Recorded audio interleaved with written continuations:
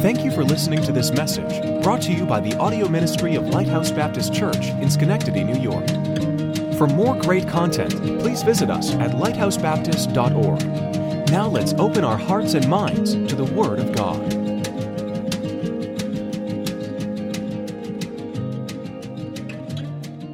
At God's house.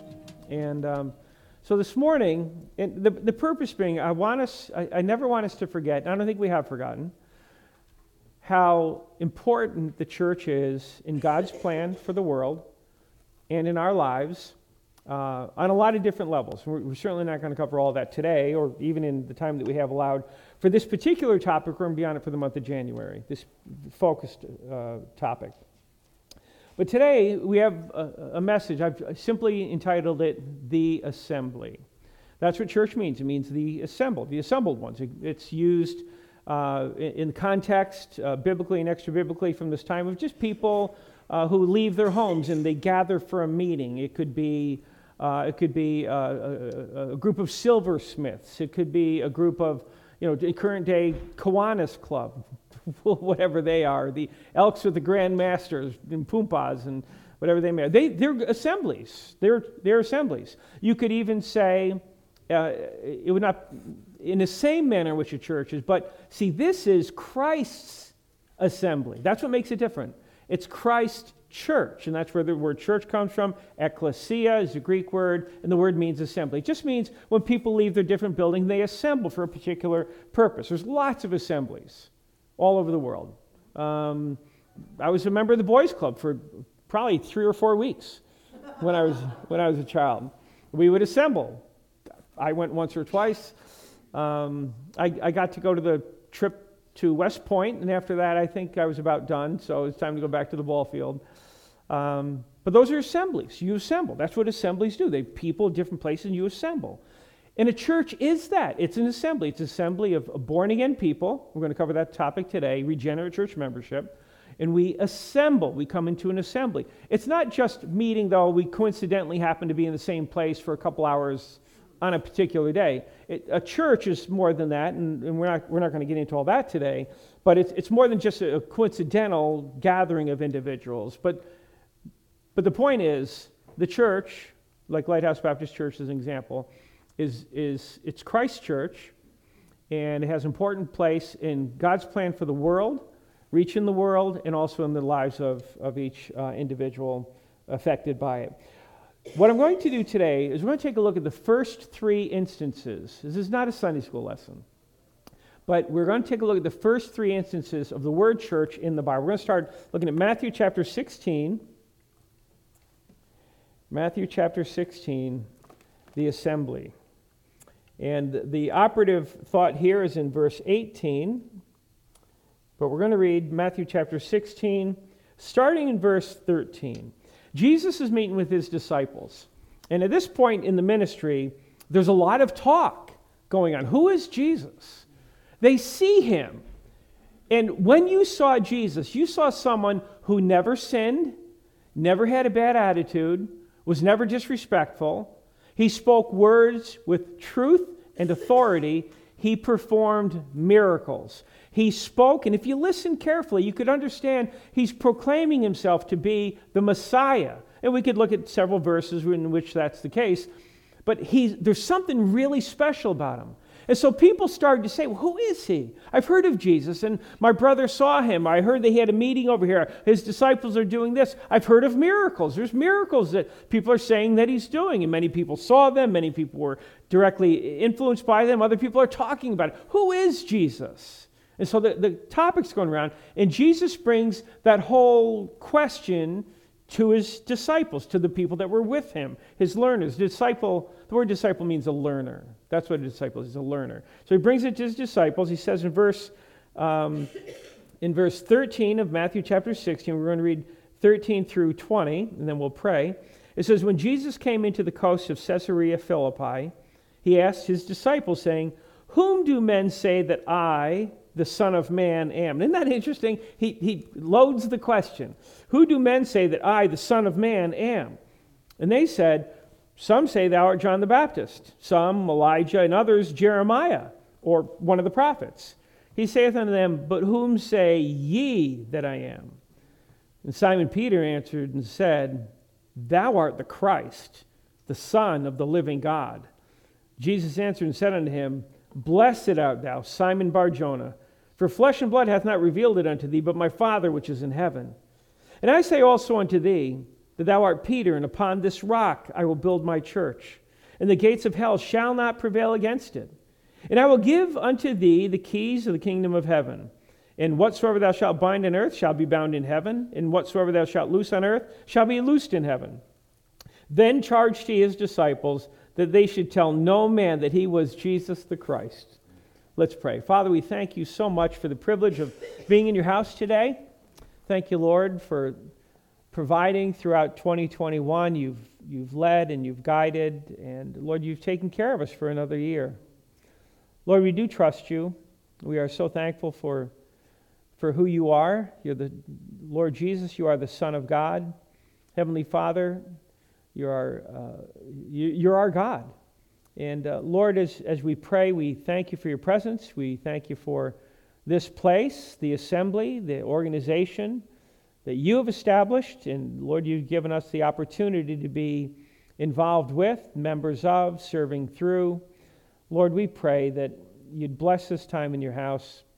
And Lord, we pray for the protection of those that we've mentioned that are sick and that are recovering. And Lord, we do pray especially for Daniel, for his, that he would recover, that you'd protect him from serious harm and with this COVID. And Lord, for the many others, we're thankful for the Adamkowski's recovery, for the Warner's recovery, for April in particular. Lord, we do pray that you'd protect her from any serious symptoms from that. For the Primes, we're thankful that you found the problem there. Do pray for Peter Reffy's family with the death of his mom and the serious condition of his father. Lord, we pray that they'd work your perfect way and your perfect will in that situation. And Lord, so many other things have been mentioned, but Lord, we thank you for your presence. We thank you for your word. We pray that you would bless this time together, and we ask in Jesus' name, amen. So we have the assembly. And with the first thing that we see here in Matthew chapter 16, verses 13 through 20, is triumphant in battle. This is pretty amazing. It says in verse 18, this is amazing. First occurrence of the word church in the Bible, Matthew chapter 16 in verse 18. And I say also unto thee that thou art Peter, and upon this rock I will build my church, and the gates of hell shall not prevail against it. Triumphant. Now, do you believe that? Because I sure do. I absolutely believe that. The gates of hell shall not prevail against this church. Now, what does that mean? In a very practical sense, I believe that we ought to take God at his word. He says what he means what he says, and he said the gates of hell shall not prevail against this church. So let me ask you this. So if soldiers came and blew up this building right now, okay, let's say every member was here, and building blew up, would the gates of hell have prevailed against this church? Absolutely not. What this is a promise is, from that time until now, there will never be a time in history, and this has been the case, in which the churches of Christ have not been here doing the work of God. You cannot eradicate the church from the earth. It can't be. Particular assemblies, you could have something happen to it, and that doesn't violate this promise at all. But he says we will be triumphant. The gates of hell, upon this rock I will build my church, and the gates of hell shall not prevail against it. I do want to point this out. It wasn't in my notes. But do you know gates are defensive weapons? How many times have you seen or read about armies going into battle, carrying gates to attack the other people? What are we going to do, Captain? We'll just beat them over the head with that gate until they're dead. That's what we're going to win this for. Gates are defensive. They're defensive. They're there to keep people out and keep people in, but they're not offensive weapons. And the gates of hell shall not prevail against the church. What does that mean? It means, Christian, we come up and we break down that door. We kick in the gates of hell, literally. We kick it in. Not in its total spiritual context, but in the realm of earth in which we work. Yeah, we're not ashamed of the gospel of Christ. We know it is the power of God unto salvation to everyone that believeth, to the Jew first and also to the Greek. It is the power of God. And so we break through. See, here's what happens. Before we get saved, and I didn't realize this. I didn't realize how bad it was, but it was true. Before we get saved, we're not a child of God. We're actually a child of the devil. You say, well, that's kind of tough. Well, that's true, but that's what it was. But then someone comes with the gospel of Christ and says, you need Jesus Christ as your Savior. And we respond. We say, absolutely, I do. You've sinned and come short of the glory of God. That's right, I have. And Jesus is the Savior. He died on the cross for your sins. I believe that with all my heart. Well, then you need to pray and ask God to forgive you and trust Christ. And guess what?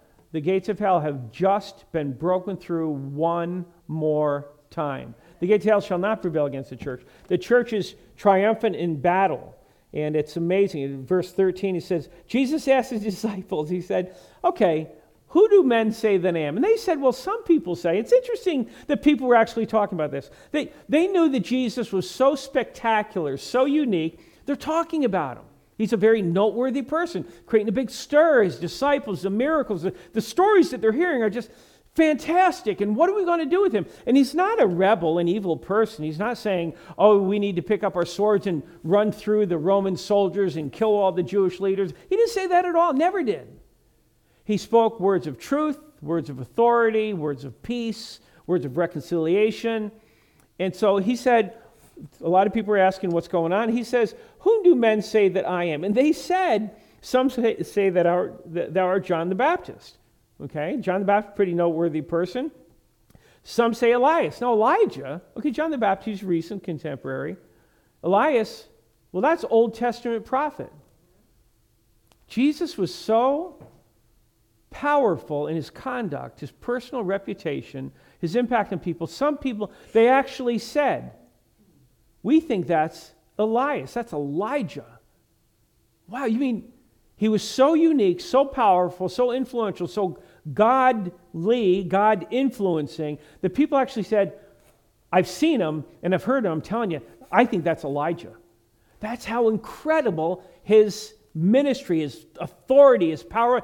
I think that's Elijah. They really thought it was. Others said, Jeremiah, the weeping prophet, wept over Jerusalem when it was being destroyed, the Babylonian captivity. So all these things happened. He just went through an incredible amount of suffering. Very profound prophet of God. Very singularly noted. A lot of great prophecies came out of the book of Jeremiah. And some people, when they heard Jesus, they know Jeremiah is dead. They know he died hundreds of years earlier. But Jesus' speech, his conduct, his miracles, his reputation, the total impact of his ministry was so powerful, they said, I think that's Jeremiah. Wow, people are really thinking, John the Baptist, Elias, Jeremiah, or he's got to be one of the prophets. It's so unique. He's not just another person who's bringing religious teachings. He's so profound. We think he could be one of the prophets that have spoken in the name of the Lord, without question recognized to be a prophet of God, spoken from God. We think he's one of them come back from the dead. That's how important, how powerful his ministry was. And so that's, who do you think David is? Well, we think he's Jeremiah. Oh, that's incredible. That'd be pretty remarkable, right? If someone actually said, not to pick on David, but anybody, that would be pretty remarkable. I think that's a prophet come back from the dead. Well, they're all saying that. A lot of people are saying that. John the Baptist, Elias, Jeremiah, one of the prophets. He's one of them. He's one of them. This is Jesus. So then he brings it back and he says, okay, verse 15, he saith unto them, his disciples, but whom say ye that I am? This is what's really important. Jesus' ministry, the word of God from Genesis to Revelation, was a message to be delivered to the entire world, the entire nation. But particularly so, those that are close, who do you say I am? You're my ambassadors. You're going to be representing. You're going to be telling others about. Who do you say that I am? Peter. Now, I'm not a big MacArthur fan, but he wrote a book called The Master's Men years ago. And commenting on this, I got to give him credit. Give credit where credit is due. He wrote about this statement from Peter. Now, Peter, he was a fisherman who was just one step above landscaper, I think is the way it works. He was a fisherman, and he was known to be, let's say, he was not a philosopher. He was one to speak first, think later, kind of brash a little bit, than Peter. And when Jesus said, "Whom say ye that I am?" Peter answered, "Thou art the Christ, the Son of the living God."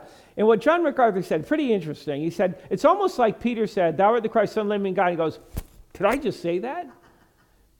And Jesus specifically said, "Blessed art thou, Simon Bar-Jonah, for flesh and blood hath not revealed unto thee, but my Father which is in heaven."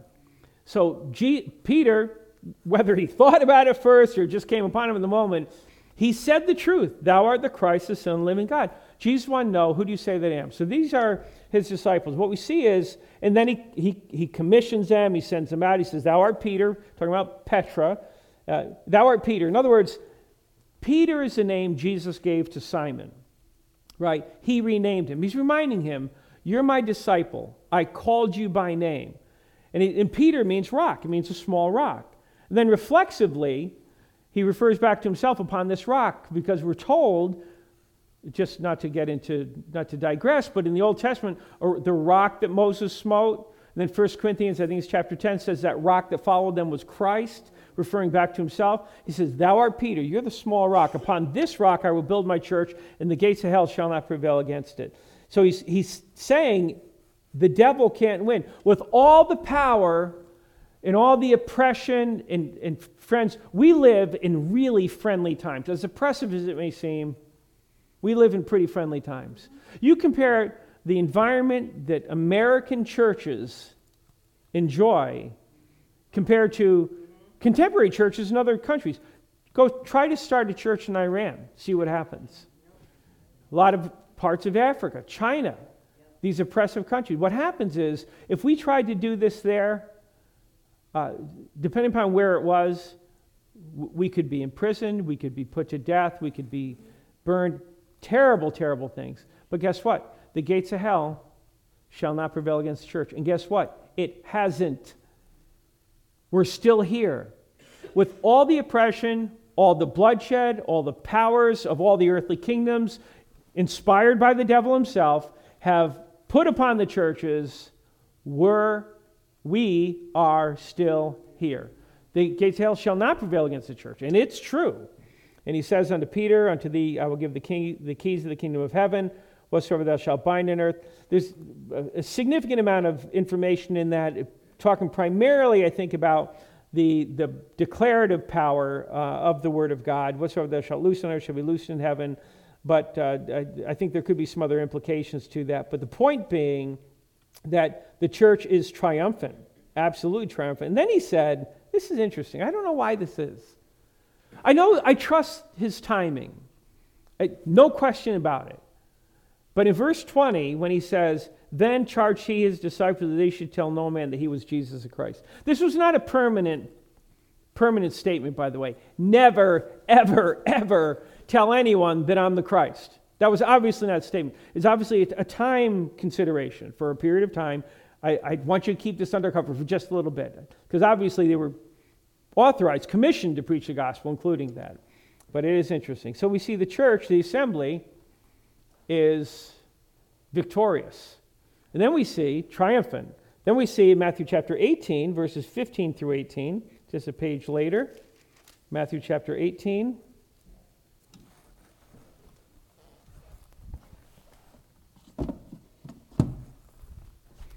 Matthew chapter 18.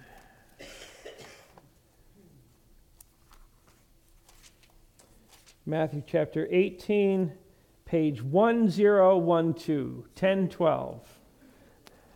In case you want to use one of the few Bibles, page number 1012, 1012, Matthew chapter 18. In verses 15 through 18 it says, "Moreover, if thy brother shall trespass against thee," second instance of the word church in the New Testament. "Moreover, if thy brother shall trespass against thee, go and tell him his fault between thee and him alone.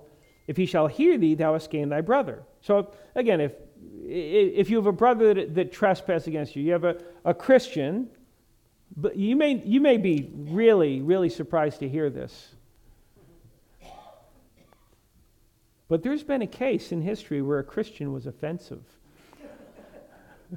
We've never seen that at Lighthouse Baptist Church. Amen? Well, not in the last 5 minutes maybe, but It happens where you do something to offend your brother. Hopefully it's not on purpose. Maybe it is. Maybe you had a bad day. Maybe you're malicious, whatever it may be. But a Christian can offend another Christian. In the church setting, he says, moreover, if thy brother shall trespass against thee, go and tell him his fault between thee and him alone. If he shall hear thee, thou hast gained thy brother. So you go to him, you say, hey, I'll use somebody who's not here. Hey, Joe, I can't believe why did you say that to me? Why? You called me a name in front of everybody, inferring that I was guilty of something, and have I done something to offend you, or why did you say that? That's a good thing to do to Joe. He trespassed against you. I'm not saying, oh, you can't be a Christian because you said something bad against me. Obviously not. We're saying, Joe, have I done something to offend you? And we don't go, how dare you? No one has ever talked to me like that before. We don't do that. Joe, is something going on? Is everything okay? Have I offended you? Again, he that is spiritual, restore such one in the spirit of meekness, considering thyself lest thou also be tempted. So, Joe, have I offended you? And it says here, if thy brother shall trespass against thee. Well, the point here being is authoritative in conduct, and this is what we're talking about. Verse 16, but if he will not hear thee, then take with thee one or two more. Then in the mouth of two or three witnesses every word shall be established. So Joe stood up in the middle of church and called me some bad name and accused me of some terrible thing. Wow, that would be an eye-opening moment in church service, right? So after church, I say, Joe, what's going on? And he says, you just really get under my nerves. I don't like you anymore. So, all right. But he didn't want to fix it, so it might take a couple men from the church and say, Joe, really, is there something we can do? We want things to be good. We want things to be right. We don't want to get rid of these kinds of things. So take with thee one or two more, then the mouths of two or three witnesses, every word may be established. And verse 17 says, if he neglect to hear them, tell it to the church, the assembly, the members, regenerate membership that have covenanted together under a church, like Lighthouse Baptist Church. If he neglect to hear the church, let him be unto thee as a heathen man and a publican. Verily I say unto you, whatsoever ye shall bind on earth shall be bound in heaven, and whatsoever ye shall loose on earth shall be loosed in heaven. Again I say unto you, that if two of you shall agree on earth as touching anything that they shall ask, it shall be done for them of my Father which is in heaven. For where two or three are gathered together in my name, there am I in the midst. Verses 19, 20, kind of an addendum on that. But he says, so the church has, now we've only done this once in like 30-something years of existence, where you have church discipline. 1 Corinthians chapter 5 talks about an instance, I think it's chapter 5, talks about an instance of a man living with his father's wife. This is at church. It was a disaster. Paul said, what are you doing? Come on, church, you can't let this kind of thing go on. And so, anyway, so he dealt with that. Here, in this case, it says, if Joe here doesn't want to get it right, he wants to come to church every time and stand up in the middle of the service and say, what a bad person, this guy up front is. We can't operate like that. And so, if he neglect to hear the person who goes to him, the other two that went with him, then tell it to the church. If you neglect to hear the church, let him be unto thee as a heathen man and public. In other words, sorry, Joe, you're not a member here anymore. We're not saying you're not a Christian. We're saying you're not a member of this church anymore. Now, in 1 Corinthians, where it happened, the guy repented and came back and everything was great. So in this case, we remove him from membership. It's authoritative in conduct, how to deal with an offending brother. So the church is triumphant. But also it's a place that needs to be the house of God. It's built upon, we'll talk about this on the next point, regenerate church membership. It can't just be a social club, can't just be, whoever wants to come in any particular time, we'll make you deacon, that kind of thing. It's God's house. This is God's house. We are, again, many other verses come to mind where it's God's building, and but this is all about God. I kind of like this, but I've met comment before. I want to put on our website, it's not about you. It's not about you. Some people just think the whole world revolves around them, right? Yeah. Well, we're here to make you feel better. We're here to tell you it's not about you. Yeah, we are here for you, absolutely, 100% for you, 100%. But we're not going to change what we do because someone has an opinion we should do something that we don't believe God is leading in, right? We need to follow God's pattern for church. And the book we use, the songs we sing, the doctrine we follow. It's all about Jesus Christ. It's all about maintaining His principles. And when we do this, God will bless us. It doesn't mean you're going to be the most popular place on earth. That's not our goal. It's not our goal to be the most popular. And I mean, great peace have all they which love thy law, and nothing shall offend them. And when a man's ways please the Lord, he maketh even his enemies be at peace with him. There's an overriding benefit to just serving the Lord, but our goal is not just to make everybody happy so they'll come in. Our goal is, obviously, to reach people very strongly, but it's to follow God's pattern the very best that we can as we do that. And he says to Peter, so if this fellow Joe doesn't listen, well, Joe, you got to go. And it says, whatsoever thou shalt bind on earth shall be bound in heaven. Whatsoever you shall loose on earth shall be loosed in heaven. I think that means whatever construct, whatever implication church membership has, it's binding. And I think when someone's removed from a church, removed from a church. So we're triumphant. The church will never go away. It's just like Israel. You know, Israel can't be removed. God has a plan for Israel. And there are people, like in Iran, they'll say, we want to nuke Israel. We want to build nuclear weapons, and we want to nuke Israel. And then there's nations that say, I think we're okay with that. Well, I say we're not okay with it. Because God has a plan. I will bless them to bless thee and curse him to curse thee. We're for Israel. But also, it's not possible. You will never see in the paper Israel being nuked and destroyed. It's never going to happen. There's a lot of things that could happen. I mean, you may have an actor elected as president someday, right? Like Ronald Reagan. You have a lot of things unusual happen. You will never, ever see Israel destroyed because God's got a plan for them. And you will never see a time on planet Earth where the Lord's churches are not there. Now, we're not everywhere. That's why we're planting churches and proclaiming the gospel. But we're triumphant. And sometimes I'm just amazed at God's grace. I know myself, and you know yourself, and we realize how flawed we are. We have no confidence in the flesh. Oh, the church is triumphant, and nothing we can do can ever come against us. We're invincible. We walk humbly before our God. That's where we need to be. But realize we're walking hand in hand with God. That's an honor. And it's a safe place. And it's a good place. And sure, hard times may come, but we're walking hand in hand with God. And how bad can it be? And when everything is said and done, we'll be with Him. And at least somehow, some way, by His grace, and His grace alone, we'll have been victorious in the life that He gave us to lead. So, and lastly, and quickly, expansive in growth. And this is motivational. In Acts chapter 2, 43 through 47. Acts chapter 2, 43 through 47. Acts chapter 2, 43 through 47. Now, Acts chapter 2 is the day of Pentecost. Oh my goodness, so terrific. And it was, and I forgive me, I have to point this out. When the tabernacle was built, the tabernacle pieces were all put in place. And then the sacrifice was made. And then the Shekinah glory came down.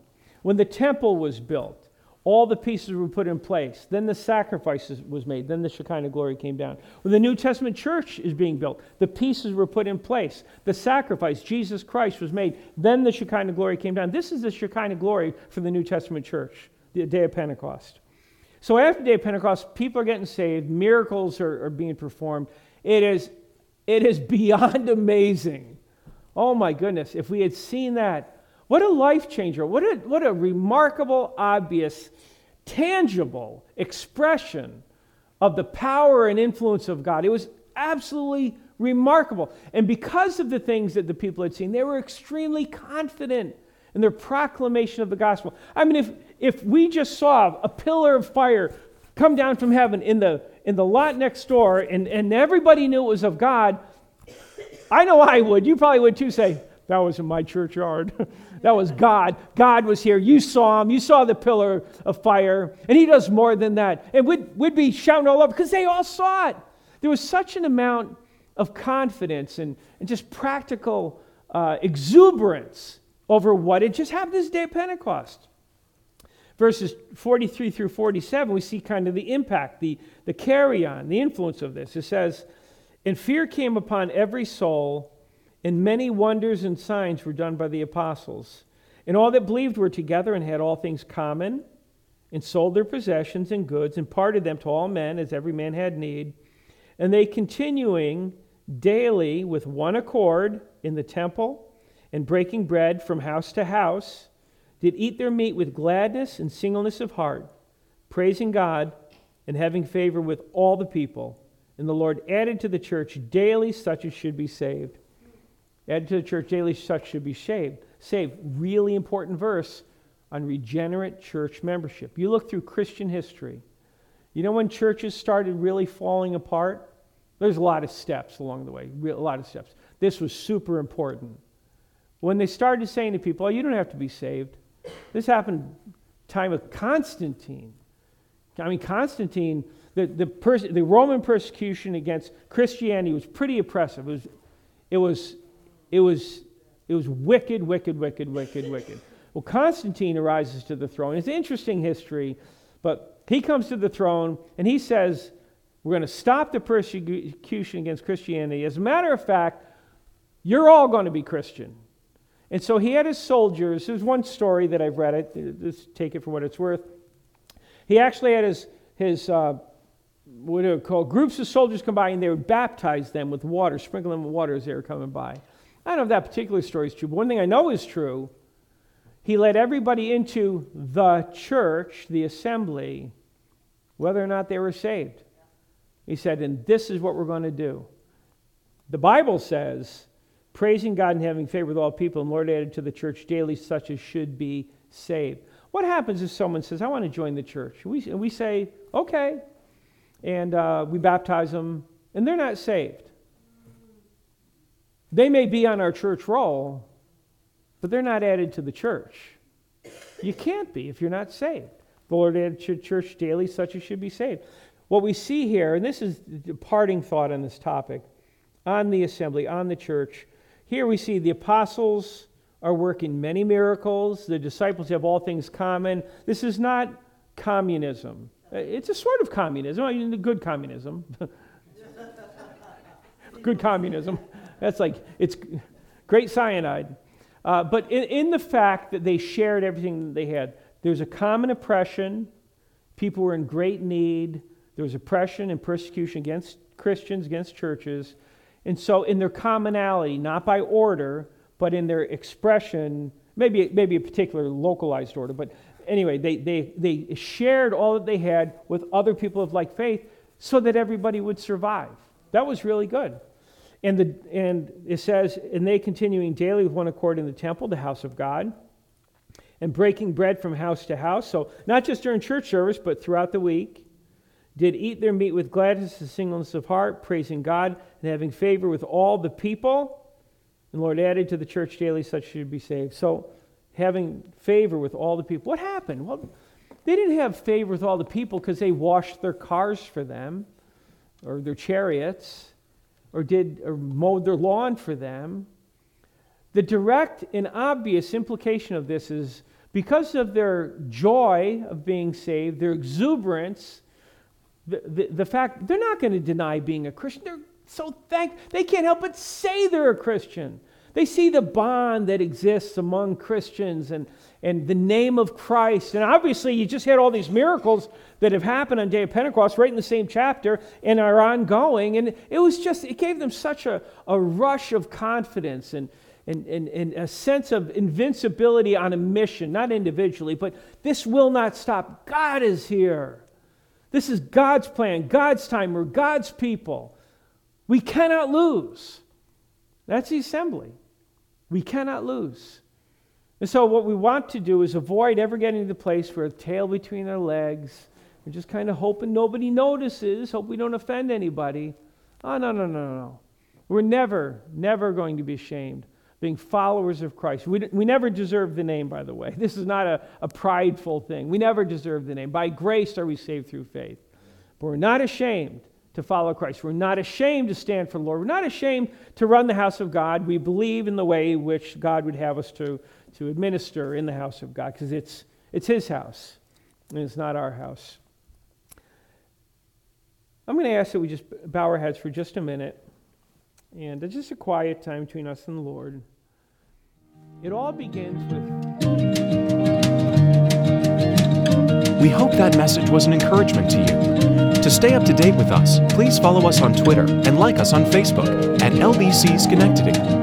If you would like more information on how heaven can be your home, please visit lighthousebaptist.org/thegospel.